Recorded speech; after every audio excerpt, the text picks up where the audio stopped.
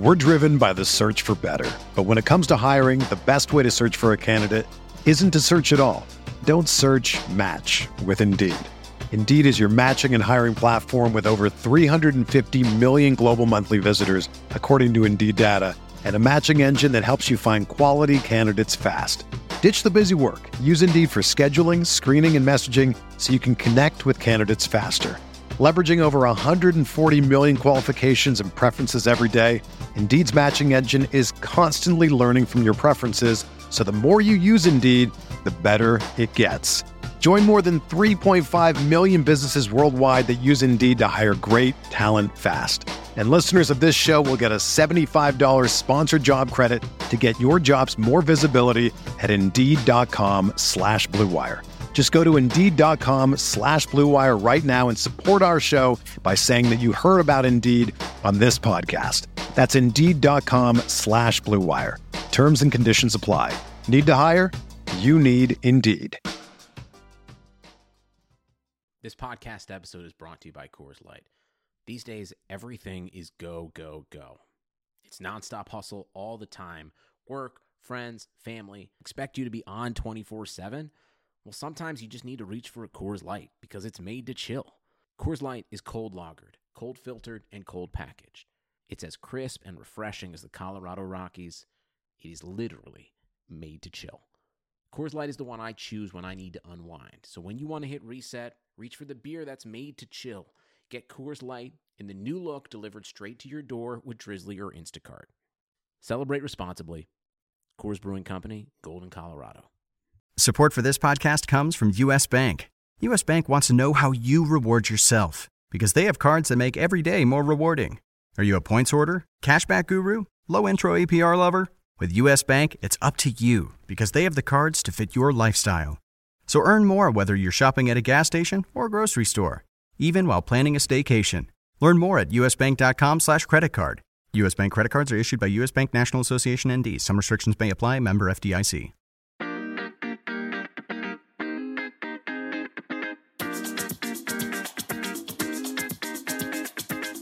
This is the RotoWire Fantasy Football Podcast. Here's your host, John Halpin. Hey everybody, it's John Halpin. Welcome to the Friday, October 20th edition of the RotoWire Fantasy Football Podcast, sponsored by Fanball. Derek Van Riper and I are here to wrap up the news and notes and injuries and all that stuff so you can prepare for the rest of Week 7. Chiefs Raiders, that was bonkers. Thursday Night Football is awesome. Sometimes, yeah. I mean, sometimes it's pretty good. And the AFC West, I think coming into the year, was a division where I thought we'd see a lot of great games. It's at least sort of trending that way after Thursday. Derek Carr, over 400 yards, was throwing the ball downfield. And most importantly, John, Amari Cooper showed up. Yes. And I think for most people, he was still in lineups. I think for a lot of people, it was, can I sit him? Like, really? And then you look at your bench, and most people weren't in a situation where they really felt good about three other receivers in their roster more so than they felt about, Amari Cooper. So I think for the most part, everybody who had him was still starting him, even though he's been brutal prior to last night. All right, so your buy low window on Cooper is closed, firmly closed, as of right now. Would you, if you owned him, do you look at this after last night, after the way the last 5 weeks have gone? Do you look at this and say, all good, I'm fine. He's no problem now. All systems should go. I mean, like you said, you're going to play him for the foreseeable future. But are you today going, maybe I can get a lot more for him than I could yesterday? Well, you could probably get the equivalent of like a third-round pick or a fourth-round pick for him, and you paid a mid-second.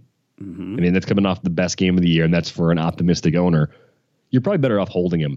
I think the 19 targets, and I know Carr threw it 52 times, but the fact that he was getting like more than a third of the targets, that bodes really well. Like they realized they were making a mistake in that game plan. I mean, 2 targets against Baltimore, 6 against the Chargers. I realized the 2 was the game that EJ Manuel started, but even if you're a backup quarterback, how do you not throw to Amari Cooper more than 2 times? At any rate, they seem to be in the mindset, hey, he is our best playmaker. The running game's been a problem. Marshawn Lynch left the bench, bumped an official, got ejected, and then watched this game from the stands. So, Marshawn Lynch is still, he's still Marshawn Lynch, so that's good. But the Raiders, for a team that's good offensively, or supposed to be good offensively, have a legitimate question about how well they're actually going to run the ball. Because even prior to this disappointing early exit from Lynch, he just hasn't looked right in the last few games. I mean, I guess the numbers were okay against the Chargers. Right. I'm thinking more about that 4-week stretch from week 2 to week 5, where it was like the 2 touchdown games were passable because he scored, but everything else, the workload, the yardage, it was less than you'd hoped. Right. I agree. And that was last night. That was just a killer for people, because you can't, there's no actionable intelligence out of that game. It's just terrible. Tyreek Hill. I want to talk about Tyreek Hill. I want to take the loss on Tyreek Hill. I was a big skeptic. I couldn't believe where people were drafting him. And I thought he was going to be a big disappointment. And he is just not. The targets are there. The production obviously the production is there. But the thing is, in addition to him actually catching more passes than I thought, he is just, he's one of those people who some of the normal rules don't apply when it comes to whether it's real life or fantasy analysis.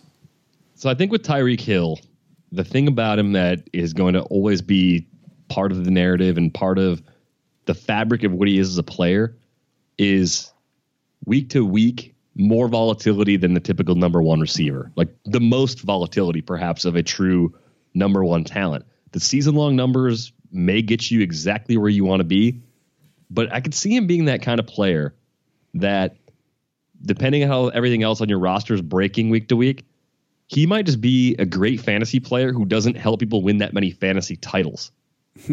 and like Julio Jones has been that way before too. Right. I agree. Because he has these huge games, and then he has stretches where, for a player as talented as he is, he falls out of the game plan, or he gets hobbled and misses a bunch of snaps. And you look at the numbers at the end of the year and you're like, wow, he's awesome, because he is.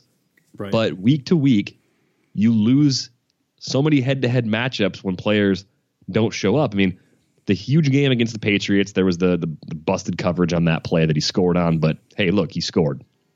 Week 3, scored against the Chargers, 5 for 77. Last night, 6 for 125, 8 targets, and a score.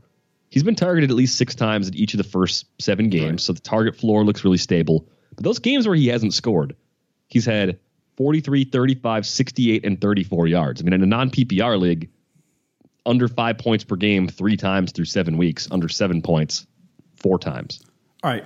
But you look at him, okay, coming into this week, he was 11th in the league in targets with a pretty steady, it was, like you said, it was, it was solid across the board, not a lot of fluctuation there. And I'm looking at the wide receiver rankings. And I'm going, okay, I get what you're saying about the week-to-week volatility. Like you look at a 5 for 35 and you go, that's, I hate that. And there's 2 of those. Almost 3, actually 3. There's a 4 for 43. So 3 games bad like that. But I look at the wide receiver rankings just for this week, and I go, who do I trust to not have too many of those games? Antonio, Julio, AJ Green, Dez, Mike Evans, probably Hopkins. Is that it? Well, yeah, and this is a weird year, too, with the Rodgers injury in Green Bay. That takes away an elite quarterback, so that chips away at one team that has 2 guys that are probably top 15, top 20 type receivers, and one who's a top 5 in Jordy Nelson when everything is clicking and he's healthy. I think the other little wrinkle with Tyreek Hill, and part of why he's so volatile, scores so much from distance, the Chiefs as a team don't throw a ton in the red zone. They don't throw so much less than everybody else where it's alarming.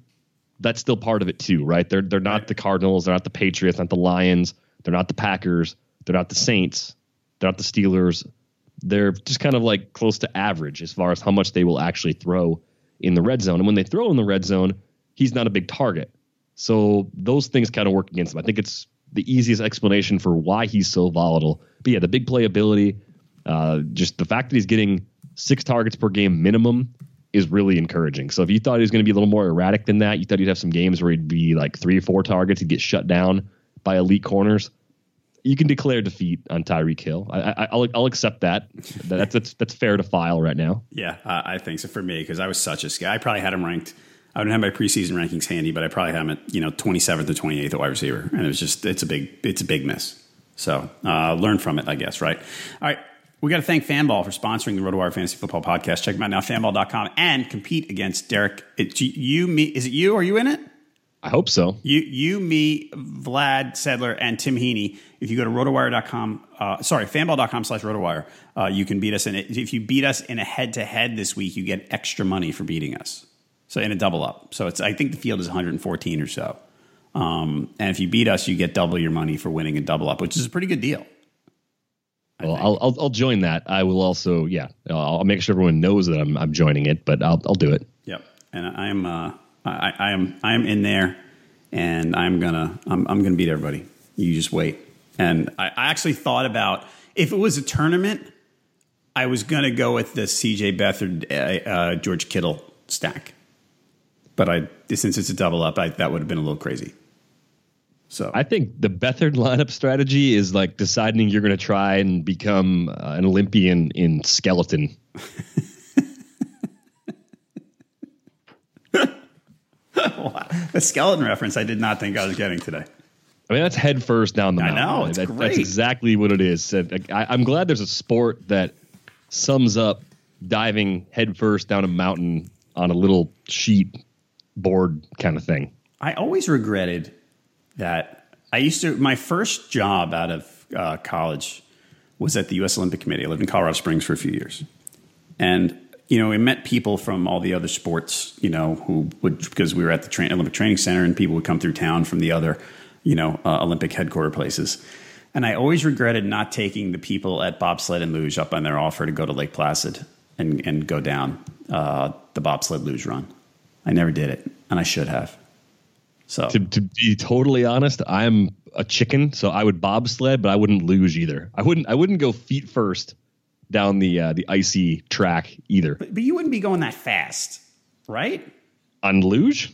I mean, we would. Other real lugers would. But I'd be going fast enough without the control necessary to avoid the walls and such. I'd be scared, even if I'm going like 1/3 the speed that the Olympians go at. I mean, momentum and ice and all that, right? I'm 205 pounds, so I probably am not going very slow if I do the luge. Do you ride water slides? Yeah, no, I do that. I love water slides. You know what the difference is, though? There's not like icy walls on a water slide. If I smack my head on some plastic because I got a little crazy going into a curve, I'm all right. All right. Yeah, I should have done this. Anyway, maybe I still can. I'm friends with some of the guys on Facebook. Maybe I can still do that. Well, I think we should have like a summer RotoWire gathering at Wisconsin Dells, the water park capital of the world. There you go. You didn't know that. We could have these, water slide races. That's about as close to a luge run as I'm going to get. I love water. Like, I go to places with my family and like, all right, all the kids are going on the water slides, and I'm gone on the water slides with everybody. I could ride water slides all day long. I love it. Have you guys gone to Schlitterbahn? No. What is that? I've never heard of it.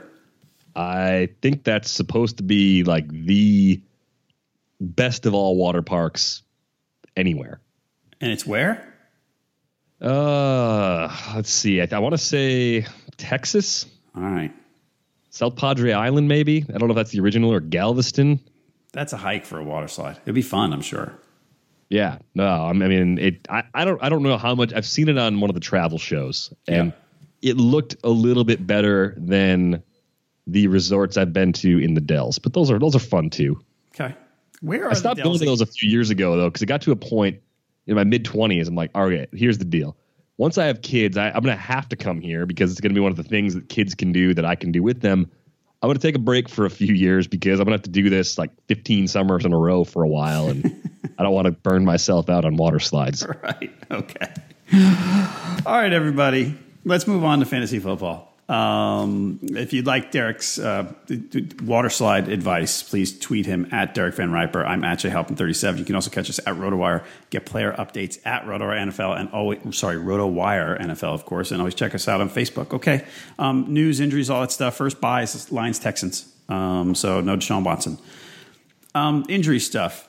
Leonard Fournette, they're saying he might play, but he has not practiced at all this week.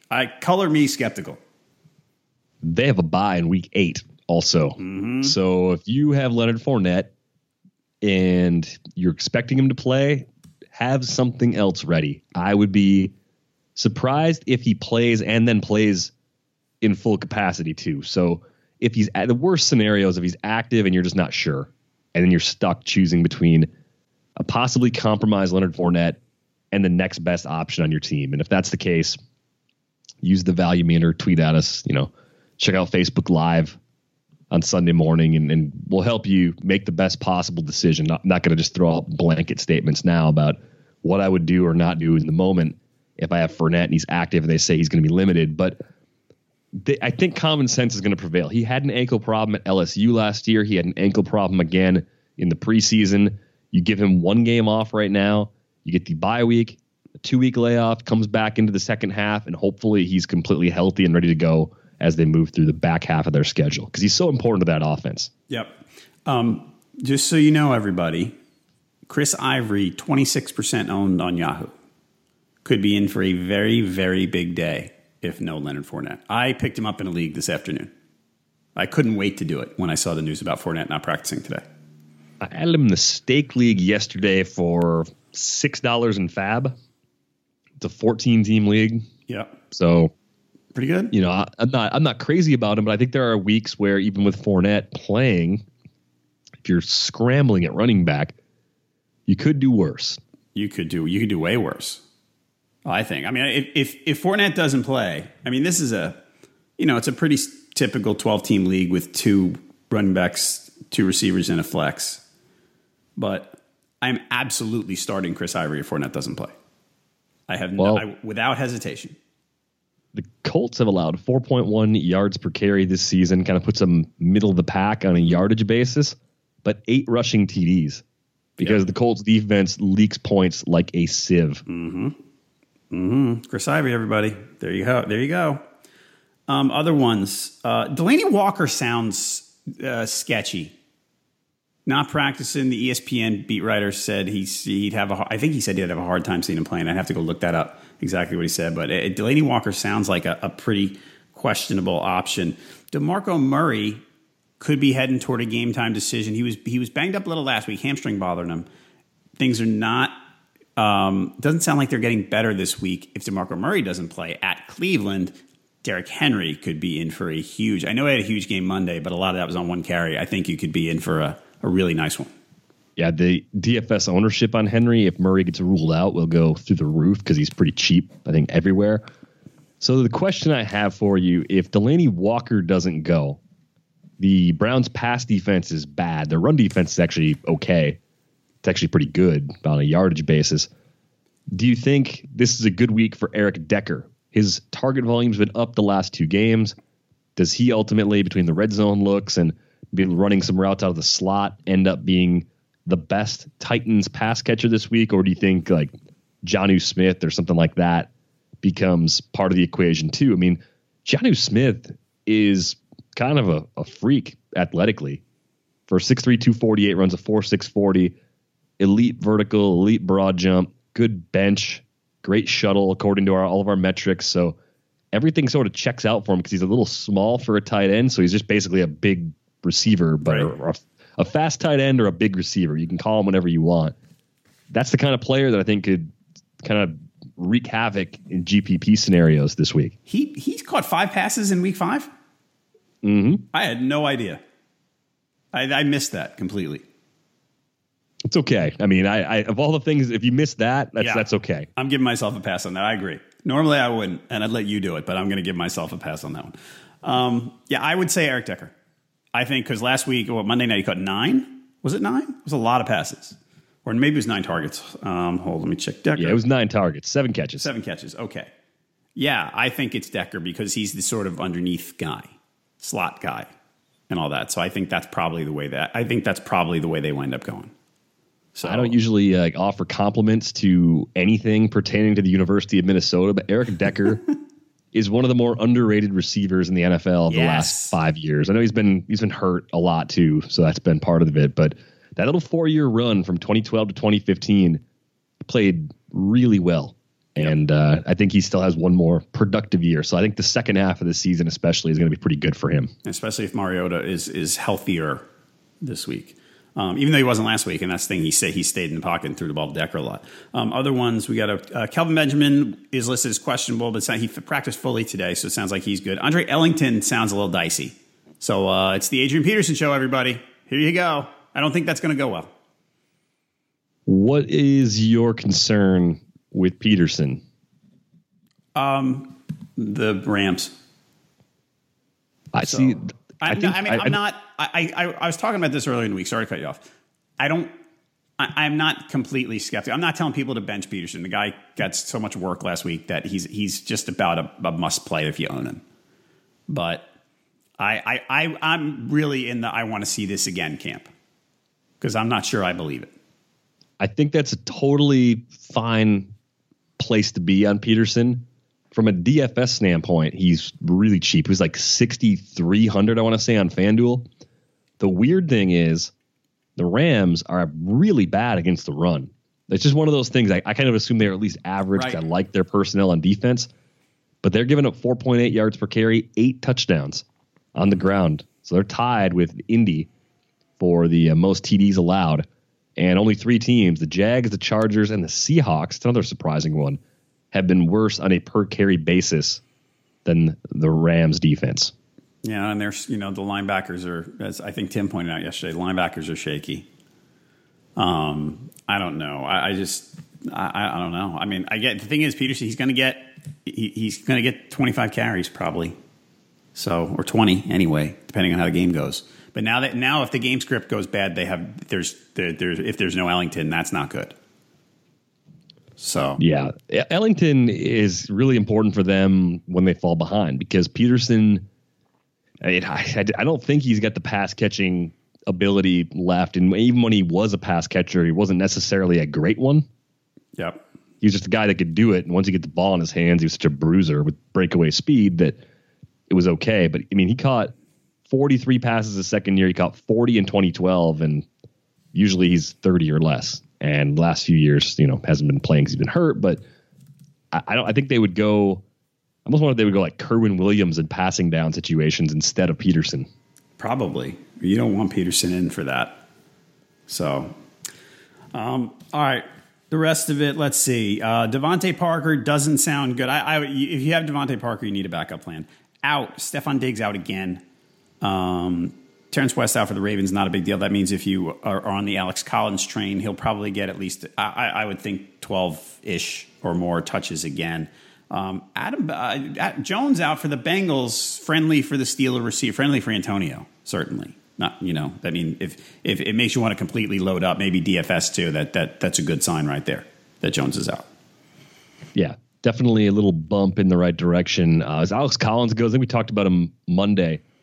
The Minnesota defense matching up against Baltimore, with Minnesota being at home, I think that's going to be a really popular defense. They've been great against the run this year, 3.2 yards per carry. So if Collins comes in again, somehow gets like 16 carries for 80 yards, that might be enough to say he's legit. And if that happens, he should be the guy that gets the carries, even if West is healthy going forward, because he's been impressive so far.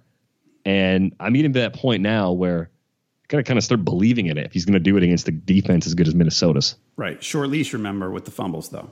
It's just one of those major issue with the factors fumbles. In. Yes. I mean, John Harbaugh is not going to put up with that from him. He already said he wouldn't.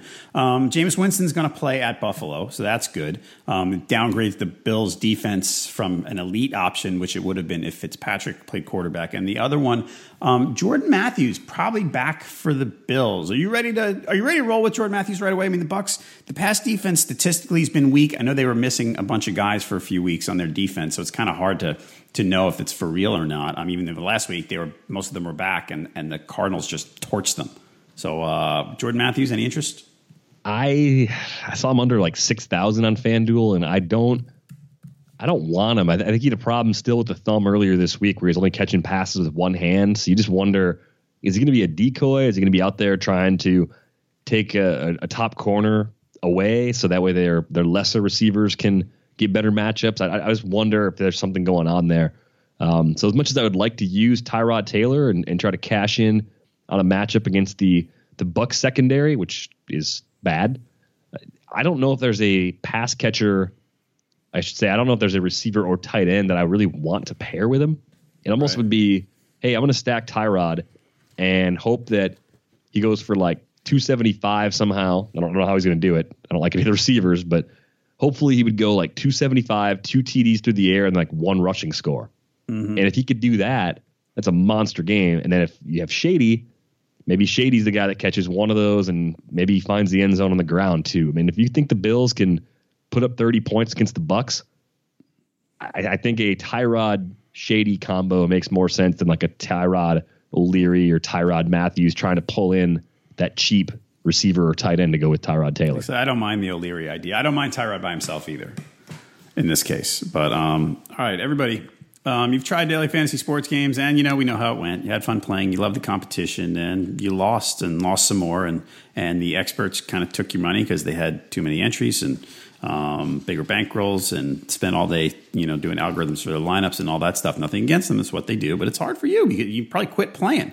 Daily fantasy is supposed to be fun. It's just that losing all the time isn't. We're here to tell you about a whole new approach to daily fantasy sports, the Fanball number at fanball.com. Here's the Fanball difference. Your Fanball number identifies your skill level. It ensures that you play in contests against players at your skill level. If your Fanball number is, say, 35, you're not going to be playing against experts rated in the 80s and 90s because they have their own contests. At Fanball.com, every player has a Fanball number and every contest has a Fanball number, so you can find a contest rated around that 35 and know that it'll have players just like you. They've leveled the playing field with the Fanball number at Fanball.com. Have more fun and a better chance to win. Fanball.com. And again, Fanball.com/RotoWire. Come play head-to-head against...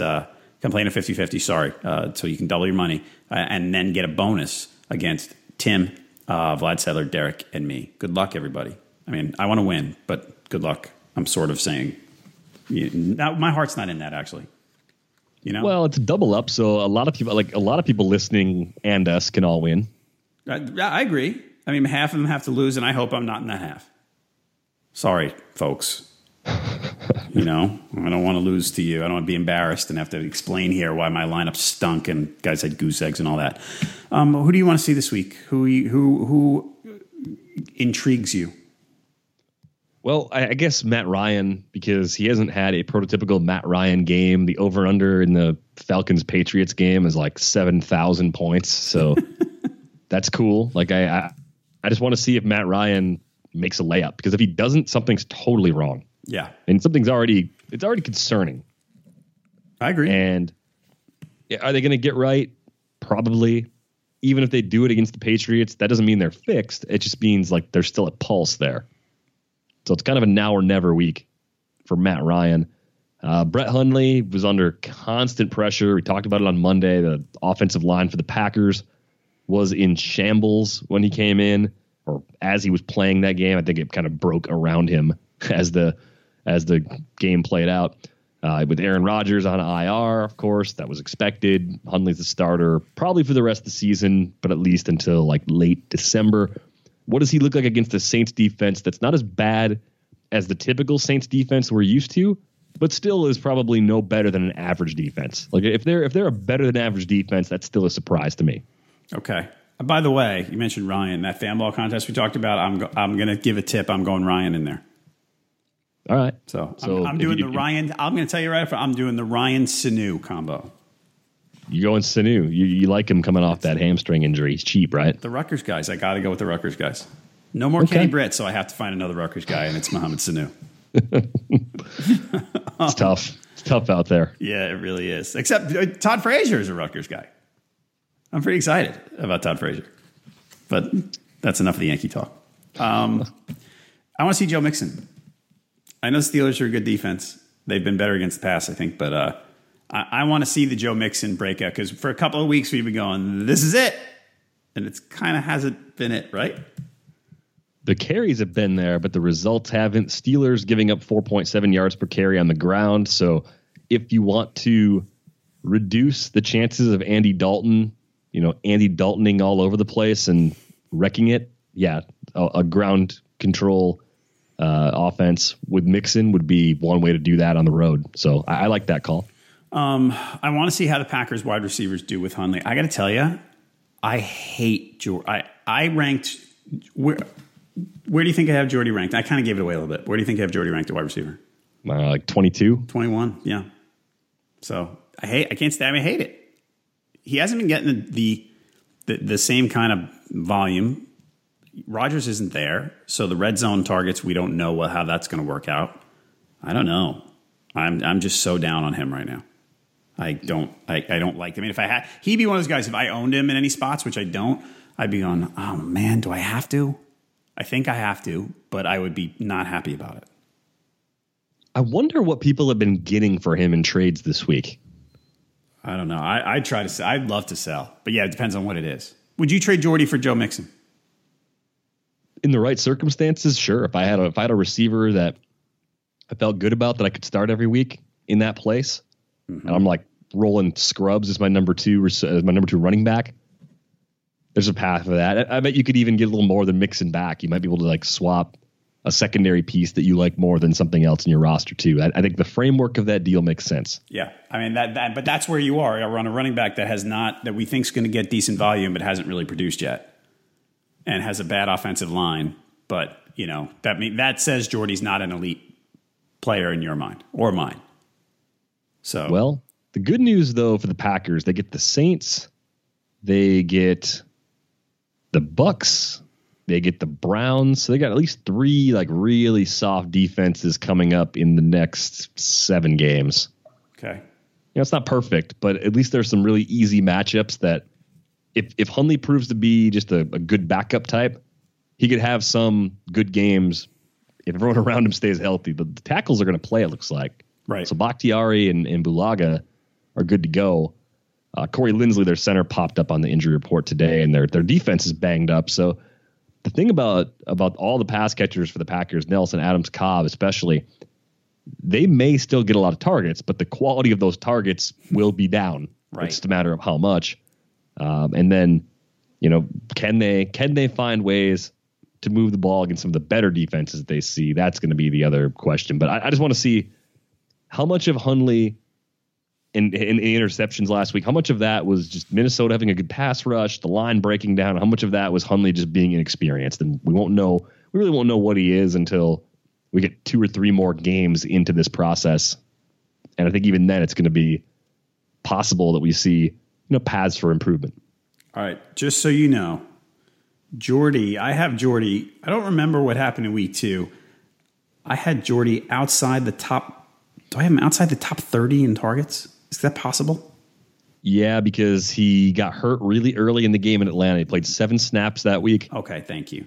He left a little early against Dallas because he didn't play on that last series. So he only had 4 targets in that game. And then the other 4 he's at 8, 9, 7, 10. So the games where he's been completely healthy, he's been pretty heavily involved. All right.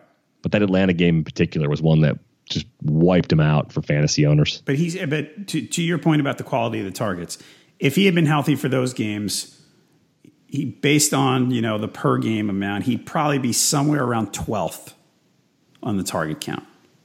And if the quality's not great, and there's other guys there, and the red zone chemistry is not, Jordy's he's not a wide receiver 1 probably, right?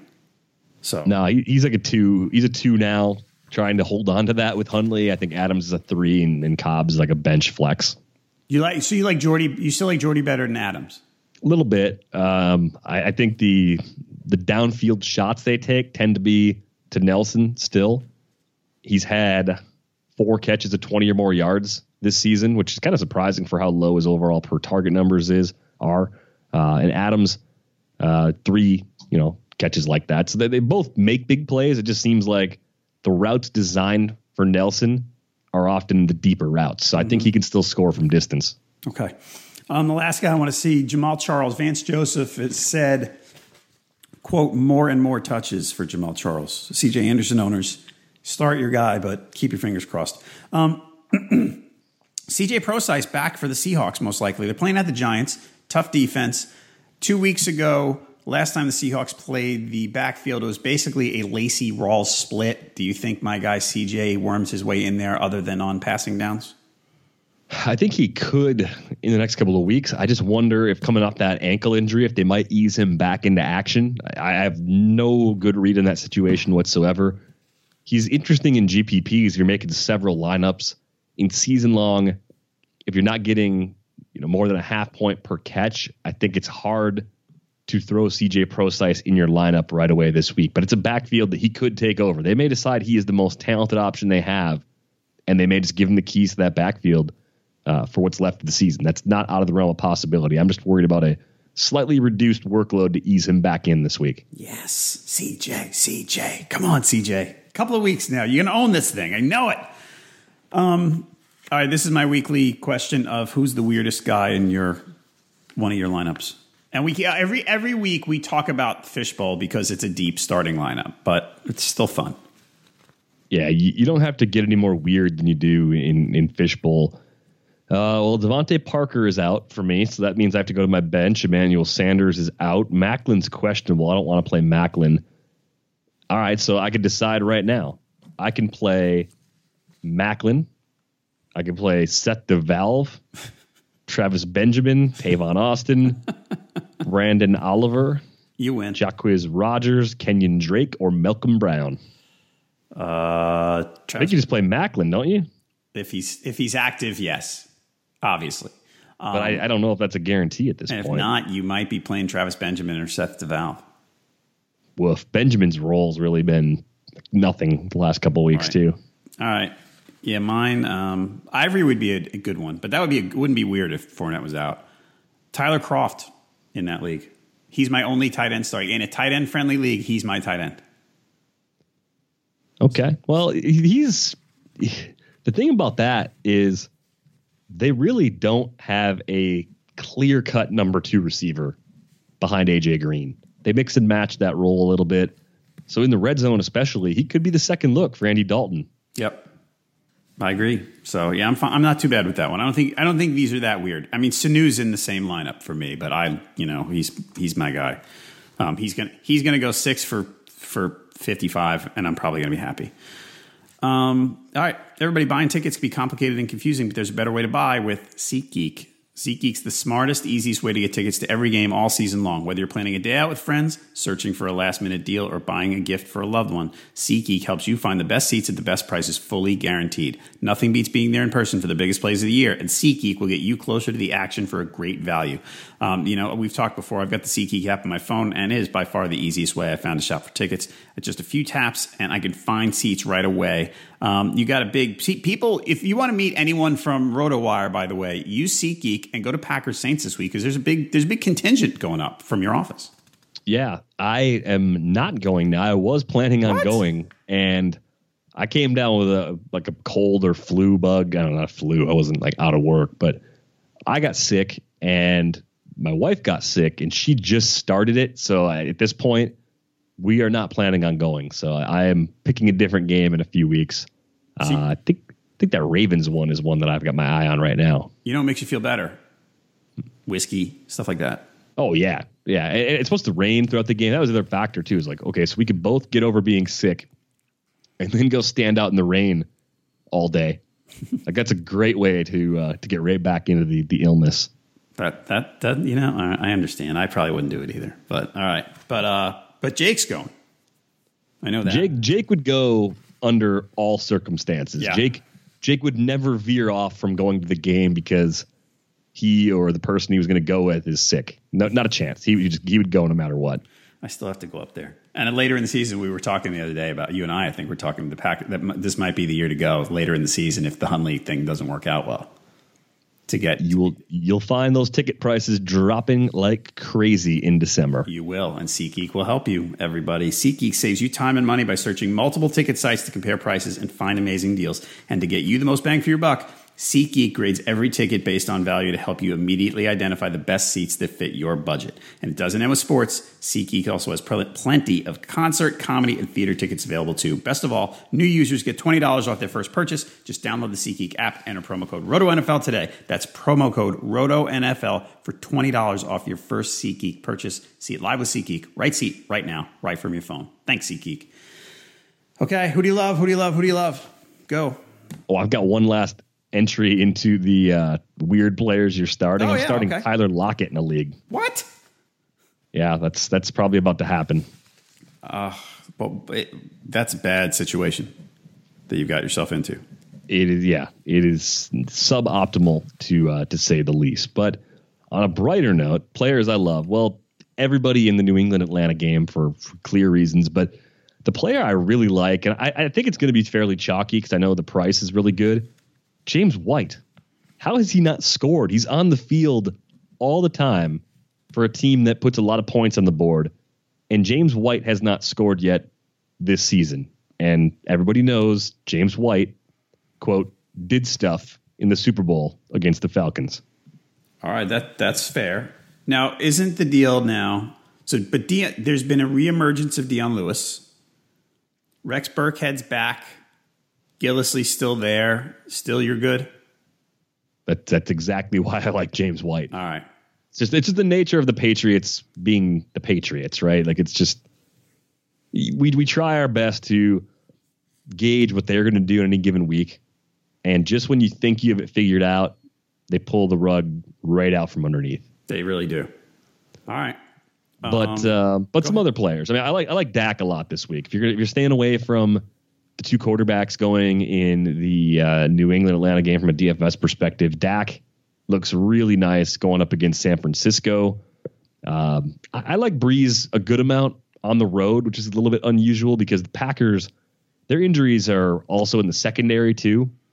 So I just think it could be a rough day for the Green Bay defense. The only thing that might lead me to pivot away is the rain. Like if it's like a heavy sort of downpour, bad conditions all morning up into kickoff, in that case, I might pivot away from Breeze, but I think he can dissect that defense and have a huge day. Okay. I like both. I don't know if you and I talked about this, how much we love the primetime games this week, all of them. I like both quarterbacks in that Monday night game too. It's going to be, I mean, four of my top 5 quarterbacks are on the Sunday night and Monday night game for the week. So, I mean, I Cousins, the last 3 weeks, Cousins has been bringing it. But I do like, let's see, I kind of like Big Ben again, especially with that Jones news. That's good. Big Ben's at home, right? So that's a nice one. And the CJ Beathard thing, I have him inside my top 20 just because I hate the Dallas defense so much. I know there can be turnovers, but generally in fantasy, we don't care, right? Right. But are you worried about the pass rush getting to him?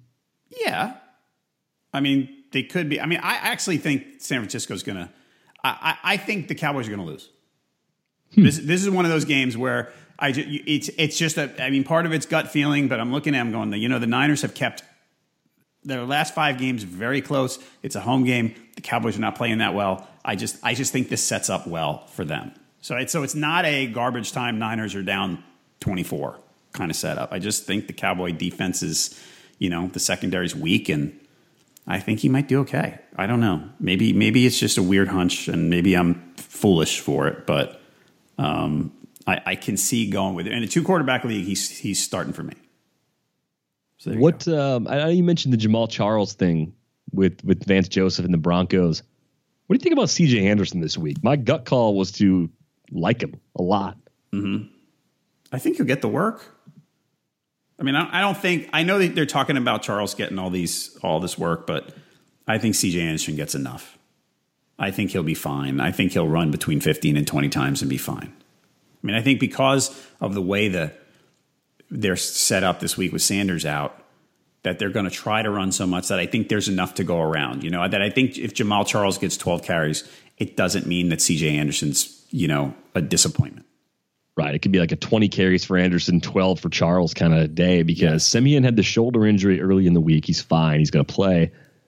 But they don't have another player on the roster who can step in and play the way Emmanuel Sanders does. And Emmanuel Sanders is a really important player for Siemian to not make mistakes. Right. It just seems like when they're in a critical spot and they have to throw, Sanders is the first read for Trevor Siemian. So not having him might make them more one-dimensional, but I don't know if the Chargers can stop the run. So I think both, maybe that's a week where Anderson and Charles both are like top 15, top 20 fantasy backs. And I don't think anyone's going to rank Charles that high. I don't think anyone should rank Charles that high. I could just see it kind of working out that way based on the weakness of that defense and the Sanders factor for Denver. All right. But also that might, if that goes well, that would get in the way of my Chargers to the playoffs train. I was on that too. I think Mike Clay is the conductor of that train, but I was on board. I'm back on. I'm good. I'm ready. I can absolutely see this happening right now. How what's the path? What's going to be the difference? All right, hold on a second. Where are the standings? They're 2-4. They're 2-4, right? They are at least getting their second Denver game out, and they already played them on the road to get them at home this time. So after this week, they go at New England, right? Loss. They go at Jacksonville. Probably. Yeah, all right. At Jacksonville's tough, but let's just say they win that. Home against the Bills, they could win that. That gets them to 4 wins. Well, you think they're winning this week, so we're going to give them this week. Yes. If they win this week, they're 3-4. They lose to the Patriots, they're 3-5. They beat the Jags on the road, they're 4-5. Bills at home, you must be assuming they're going to win that, 5-5. Right. At Dallas, possible, sure. On a short week, I think Dallas wins that game. That's a coin flip. Maybe, but yeah, I mean, so that could get them to 6. Yeah. Home against the Browns, they win that 7. Washington at home, sure, it's a winnable game, 8.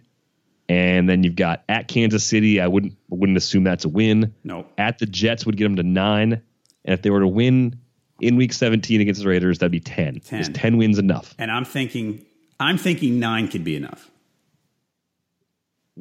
So, but here's why. Because I still think the AFC, the East is still bad. I don't care what these teams' records are. I think the Bills, Dolphins, and Jets I think any one of them getting to 9 would surprise me a little bit. Okay.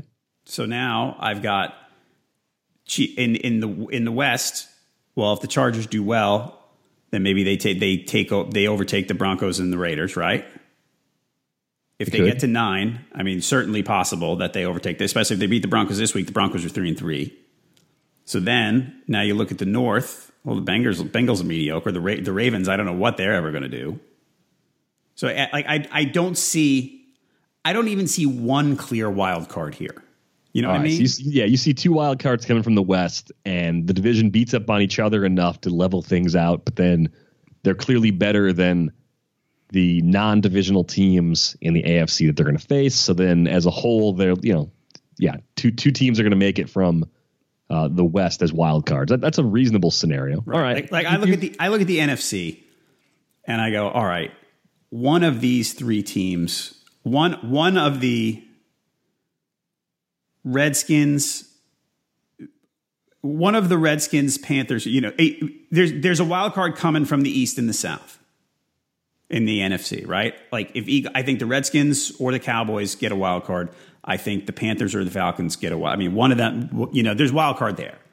I look in the AFC, I don't know who the wild cards are. I don't know who one is. I can't look and go, that's that team's getting a wild card.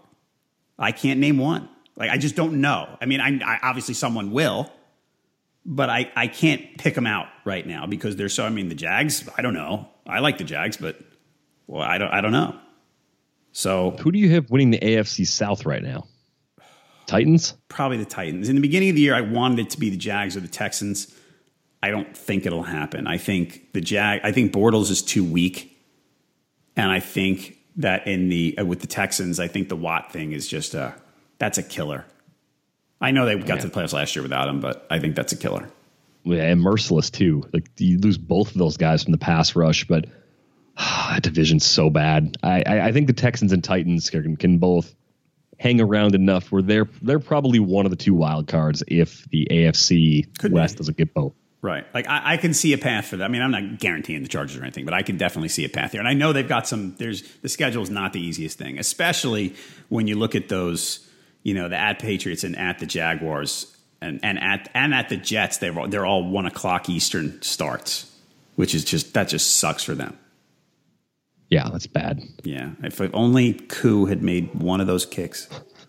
I know. Damn it. They would be in such a better place right now. Yeah. I do like LeSean McCoy a lot. We talked about it when we talked about the Buffalo game. He's on my kind of my default lineup plan right now. So we'll see if that continues as we get closer to lock on Sunday. Jimmy Graham going up against the Giants. They can't stop tight ends. Graham's cheap on a lot of sites. Chalky, but I like it. I think it's going to pay. Okay. I love my boy Austin Seferian-Jenkins again. I have him 5th at tight end, by the way. So I'm completely all in. All in. We talked about Kittle. I actually like Jack Doyle again. I know the Jags defense. Jack Doyle, what did he catch? 7 passes Monday? Yeah, he was heavily involved. Yeah, now that he's back and healthy, he's gonna catch some passes. Otherwise, let's see. We talked about Sanu. I kind of like Blunt against the Redskins with the Jonathan Allen thing. That wasn't fun for the Redskins at all. I kind of like Blunt. Blunt has impressed me this year. It's so funny to say that about a guy who scored 18 touchdowns last season. But he's given more than I thought. I actually probably liked him a little more than a lot of people in preseason, but I feel like I wasn't expecting the quality from him. The workload hasn't been great, but the quality of yards per carry and all that, he's been really good. I think the argument for Blunt would have been the Eagles' offensive line coming into the year was supposed to be, if not the best, one of the best groups of blockers in the league. I don't know if they've graded out to that point so far. I haven't checked recently, but I would imagine that's a big part of it. And I think that's where, instead of going after Blunt, my interest has been in waiting for Wendell Smallwood to come back from his injury. He'll catch some passes. He'll probably eat away at some of those carries. I think that's why I like Smallwood as much as I do, like for the things that are making LeGarrette Blount successful right now. Right. Okay. And by the way, I'm on Pro Football Focus through week 5. The Eagles graded out first at offensive line. That helps. Right. So, but the Panthers graded out second, and I don't quite know that I understand. That's one of those things where I like Pro Football Focus, and I go, really? So that might be an indictment of Jonathan Stewart at this stage of his career. It really might. But McCaffrey's been pretty bad also on a per carry basis. They just get him so involved as a runner. So, right. Or as a pass catcher, rather. All right. Everybody, listeners to our podcast, get a free 10-day RotoWire trial, rotowire.com/pod. No credit card required. That means you can check out nearly all the features on our site. Check it out now, rotowire.com/pod. So we got Tim at noon Eastern on Facebook Live on Sunday. What else we got prepping people for Sunday's games? Got Mario's film review. It's up on the site. We've got Jeff's weekly rankings. Those are kind of your two must-use season-long articles and tools. You got Liz's columns up as well, including the Beating the Book. And then, of course, the daily tools. If you are playing on any of the daily sites we've been talking about, I like the Optimizer as a tool to fill in the gaps. So if you're going to join our contest on Fanball, lock in the 4 or 5 players that you really like, run the Optimizer to fill in the gaps, see if you like the mathematically best fits for your lineup to go with it. If you don't like them, exclude those players, run it again until you find something you like. But check that out. It's a great feature. It's included with all subscriptions. All right, everybody. Thanks for listening. By the way, thanks for the reviews and ratings. I've noticed a lot of reviews this week. We really appreciate those. Keep them coming. Ratings, I should say, on iTunes. Thanks for listening to this edition of the RotoWire Fantasy Football Podcast, sponsored by Fanball. Again, fanball.com/RotoWire. Play against Derek, Vlad, Tim, and me. See if you can beat us and get a little extra prize.